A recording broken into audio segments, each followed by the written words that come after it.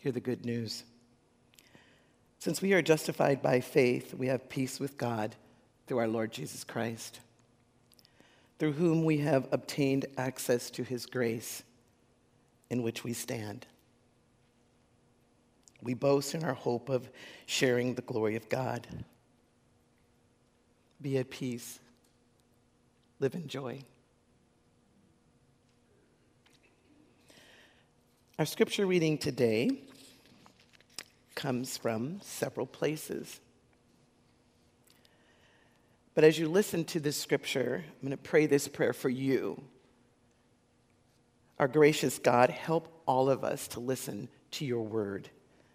By your Spirit, tell us what we need to hear and show us what we ought to do to faithfully serve Jesus Christ, our Lord.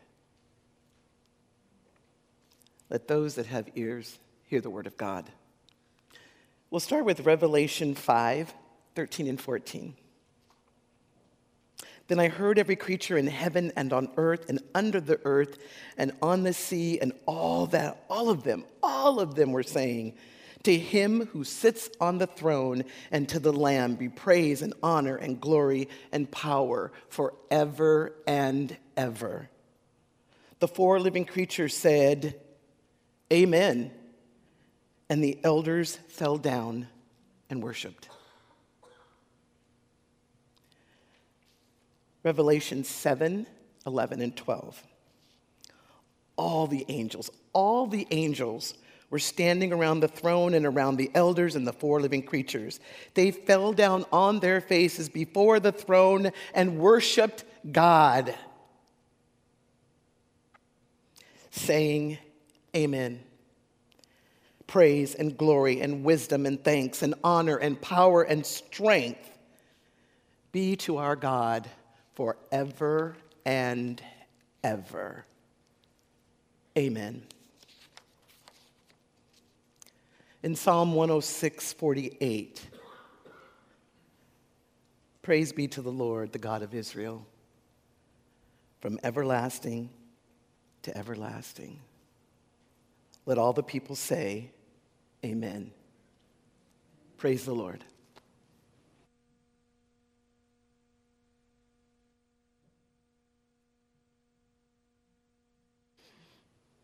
Amen. Well, those of you who have been following along with our sermon series this spring know that it was inspired by part 3 of Handel's Messiah. And Handel's Messiah ends with Amen, echoing the response of praise offered after the song, Worthy is the Lamb, in Revelation chapter 5. And so it's appropriate that our series on the triumph of life in the rising of Jesus Christ should end on this same note, and to consider the power of that word that is the final word of faith.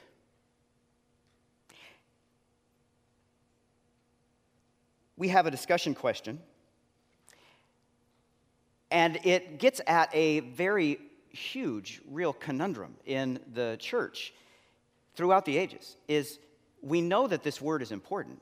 Many of us say it multiple times a day, but how do you pronounce it? What is the right way to say amen, or is it amen, or does it depend? Gather in groups with like 3 or 4 people around you and share your idea about how you pronounce this important word. Gather and go.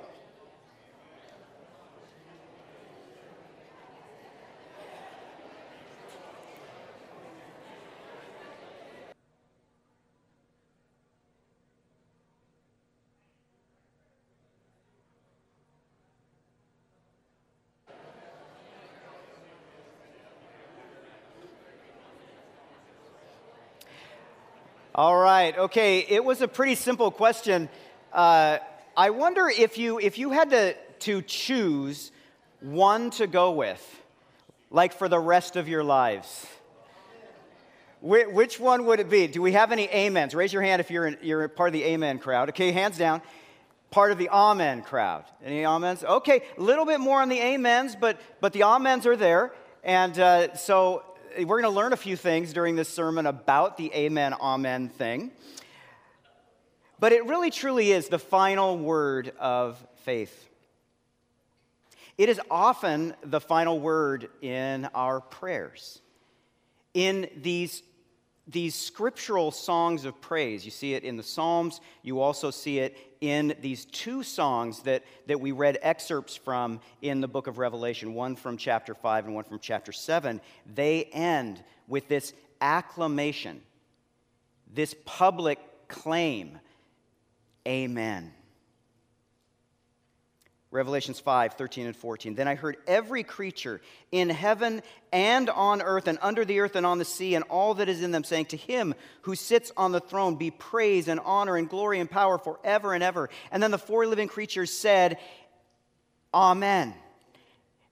And the elders fell down and worshiped. And then just 2 chapters later in Revelation 7, all the angels were standing around the throne and around the elders and the four living creatures. They fell down on their faces before the throne and worshiped God, saying, Amen.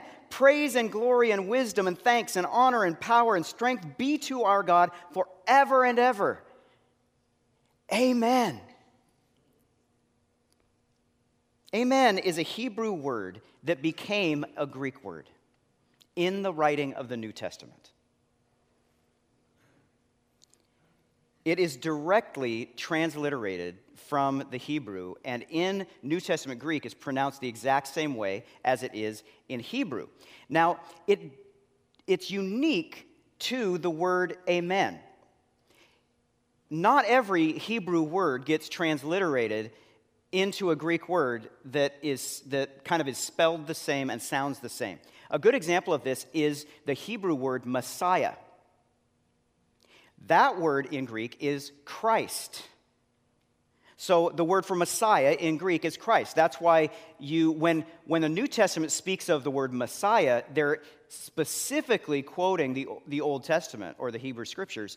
And when Christ is used, that is a telling about the Messiah in the language of the day that the New Testament was written in, which was Greek. But it's pronounced the same. So whether you are in the Old Testament and reading Hebrew, in the Old Testament it is Amen. And in Greek it is exactly the same. Different letters, different ways of, like the vowel sounds and everything, but still the same pronunciation, Amen. So in some ways the actual biblical pronunciation of the term is a combination of both. It's not exactly amen or amen, it's amen. But the amen, think about the pronunciation of amen, how common it is in formal spoken prayers. You think of that word, I think, more of a high church word, possibly because higher churches with a higher form of liturgy, they would sing through the liturgy. There'd be a cantor who would sing, and there's just something about the tone in which they sing and the sound amen being rolling off the tongue. Think of the classic hymns, and we occasionally sing the amen at the end of a hymn, but some of you remember doing this every Sunday multiple times. There would be an amen at the end of every hymn, and that was an amen, wasn't it? Right, that was an amen. And that probably had a formative influence on those of us who pronounce it amen most of the time. And that is how it is in classical music. I was just at the Seattle Symphony last night for a performance of Verdi's Requiem, and there is the word amen, and it is pronounced amen. Today, we have the opportunity to hear the very final movement in Handel's Messiah that ends with amen. In Scripture, the word amen appears more times than we might suspect in our English Bibles. Like if we did a word search, which you can do, like on BibleGateway.com, you can put in a word and choose the translation of the Bible and find out every instance of that word in Scripture. But here's the problem. That only works when you translate the original word you're looking for from the original language into the English equivalent. So there are twice as many, or nearly twice as many occurrences of the word amen than appear in our English Bibles. And most of those are in the Gospels, and Jesus says it. And this is a kind of a real clue into what amen as a word truly means. Because it truly means truly. So every time Jesus makes a statement where he says, truly I tell you, that word he speaks is amen. Some of you grew up reading the King James Version, and I remember some of that because I memorized scriptures when I was a kid in that, and I remember, verily, verily, I say unto thee. Do you remember that? The word verily, which means truly, is amen. Truly. It is true that, indeed, certainly, surely, and finally, so be it. In the urban vernacular of my growing up years, it would be word. Do you remember that? We should not let that word die. Now, I'm telling you, word.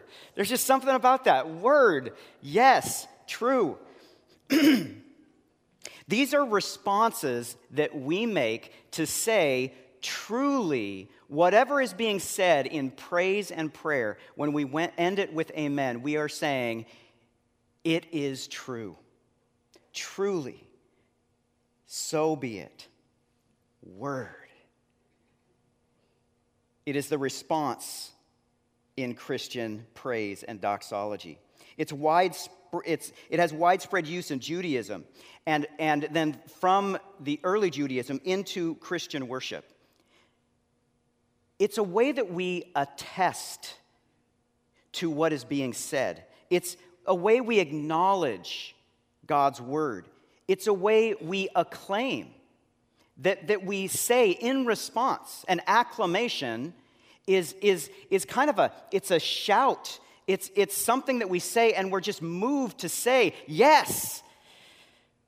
It's a way that in the church we agree with what's being said as true for us. Our officers that we elected a few weeks ago are composing their statements of faith in preparation for their examination with the session this coming Tuesday.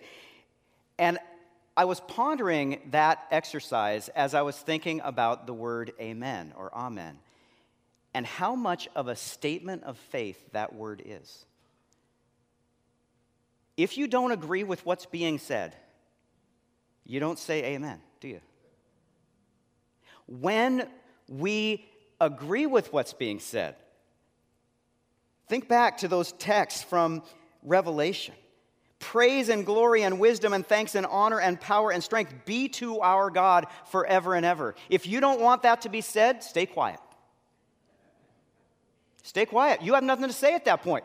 But if you say, yes, that's true. Yes, I'm in. Word. You say, amen.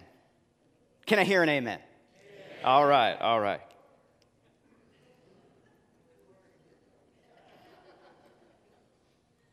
Psalm 106:48 gives us another dimension of the word amen in Scripture. And this one comes straight out of Hebrew worship.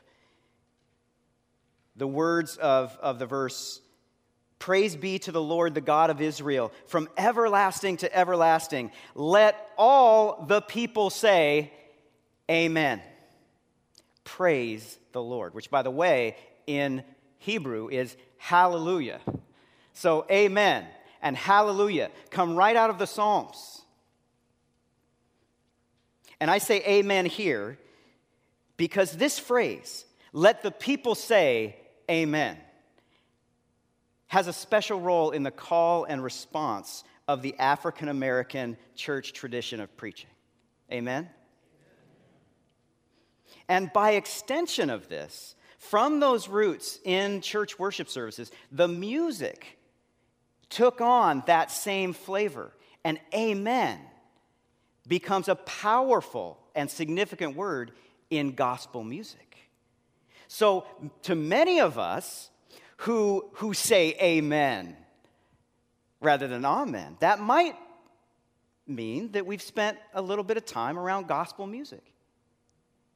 I could probably start singing a song right now, and we'd all sing it. Amen. Amen. Amen. Amen. Amen. Adrian, go. So anyway, we know it. It's in our heart. It's in Christian worship. So amen is so powerfully important in that classical expression of music, and amen so much in gospel music. And that's where there's an amen connection to Juneteenth. Juneteenth is the commemoration of when the freeing of the slaves that was declared in the Emancipation Proclamation finally reached the far-off land of Texas. And now it's a federal holiday celebrated on this day, June 19th. After Union General Gordon Granger announced freedom to the slaves in Galveston with Order Number 3 on June 19th, 1865, the celebrations that started 1 year later, right there in Galveston, began with church-centered community gatherings and worship. And it spread. And so worship in the African American church has been the kind of the way to celebrate Juneteenth for many, many years. And we're just getting to know that as it's now a new federal holiday. But not only have many amen songs being sung through the years on Juneteenth, but the action of the freeing of the slaves was the amen to the original Emancipation Proclamation. Think about that. Think about you can say something, but if you don't agree with it, you just let it go, right? You know, just like all praise and glory belong to God. If you don't believe that, you don't have much to say. Abraham Lincoln pronounced the Emancipation Proclamation, freeing the slaves. But if it was just words, and it was never going to happen, then that was the end of it. But the great story in our American history is that wasn't the end of it. That it was worked out. And there came a day, June 19th, 1865, when the promise of freedom in the Emancipation Proclamation actually happened. That was the amen, the true, verily, yes, freedom. And amen is the word of the faithful response of God's people to God's word. Now, the emphasis also here from this psalm is let all the people say. Let all the people say. In the Psalms, we get this concept that it really involves all of us. It's a common word for the church, not just for us individually. Let us all say amen. Let us say it together. And so we get to the end of our series with this word that often is at the end of statements of faith and praise. We have recounted the victory over death accomplished in the rising of Jesus Christ, the triumph of life. And so it's time for our response. And this is our amen. Let's say amen today. Today, after having learned of this good news, of the victory of life over death, eternally, with eternal significance, let's lend the amen of our lives to that word. And there are 3 different ways I offer this to you. One is the amen of evangelism. We don't often say that word around here in these Presbyterian parts. But evangelism is just the announcement of the gospel, the good news of the fact that Jesus is risen. And that makes a difference for our lives now, and yes, even for eternity.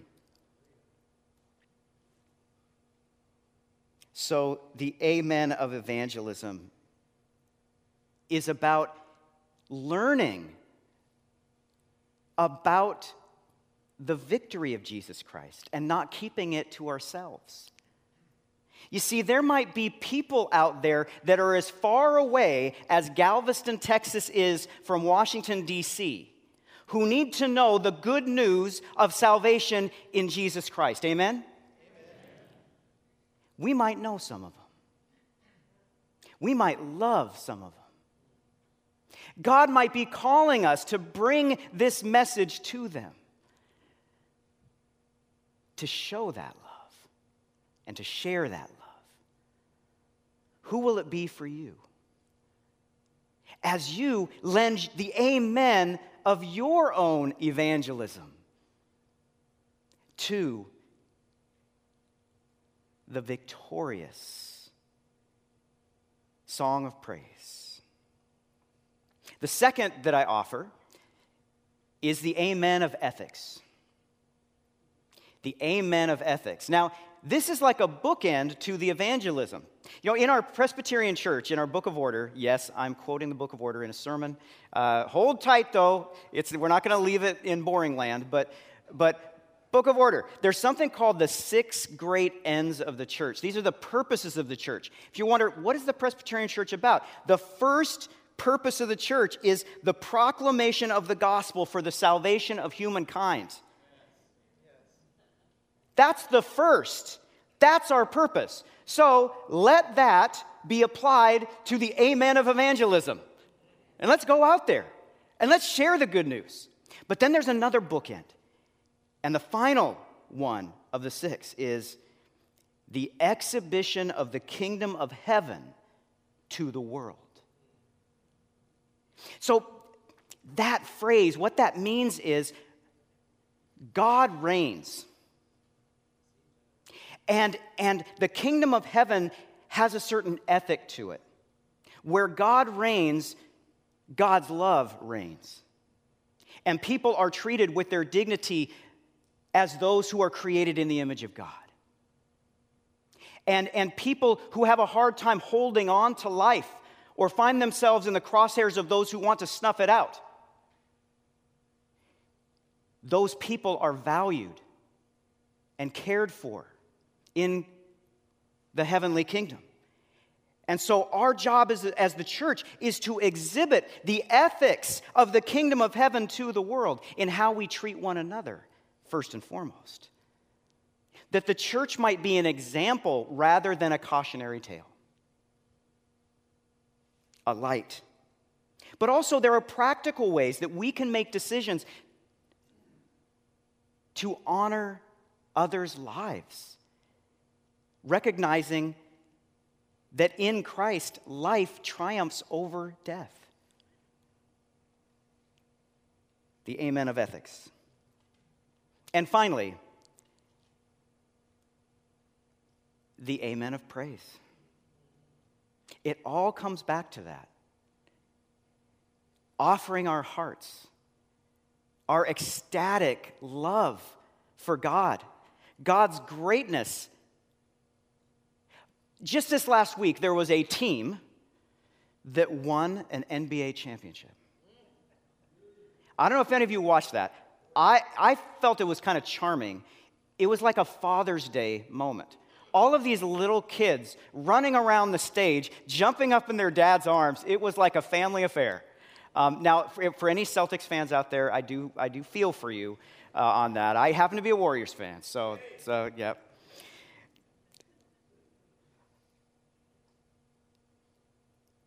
We give all kinds of honor to athletes, probably far more than they deserve.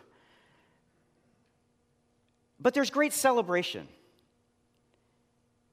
There's a lot of attention given to celebrating those accomplishments.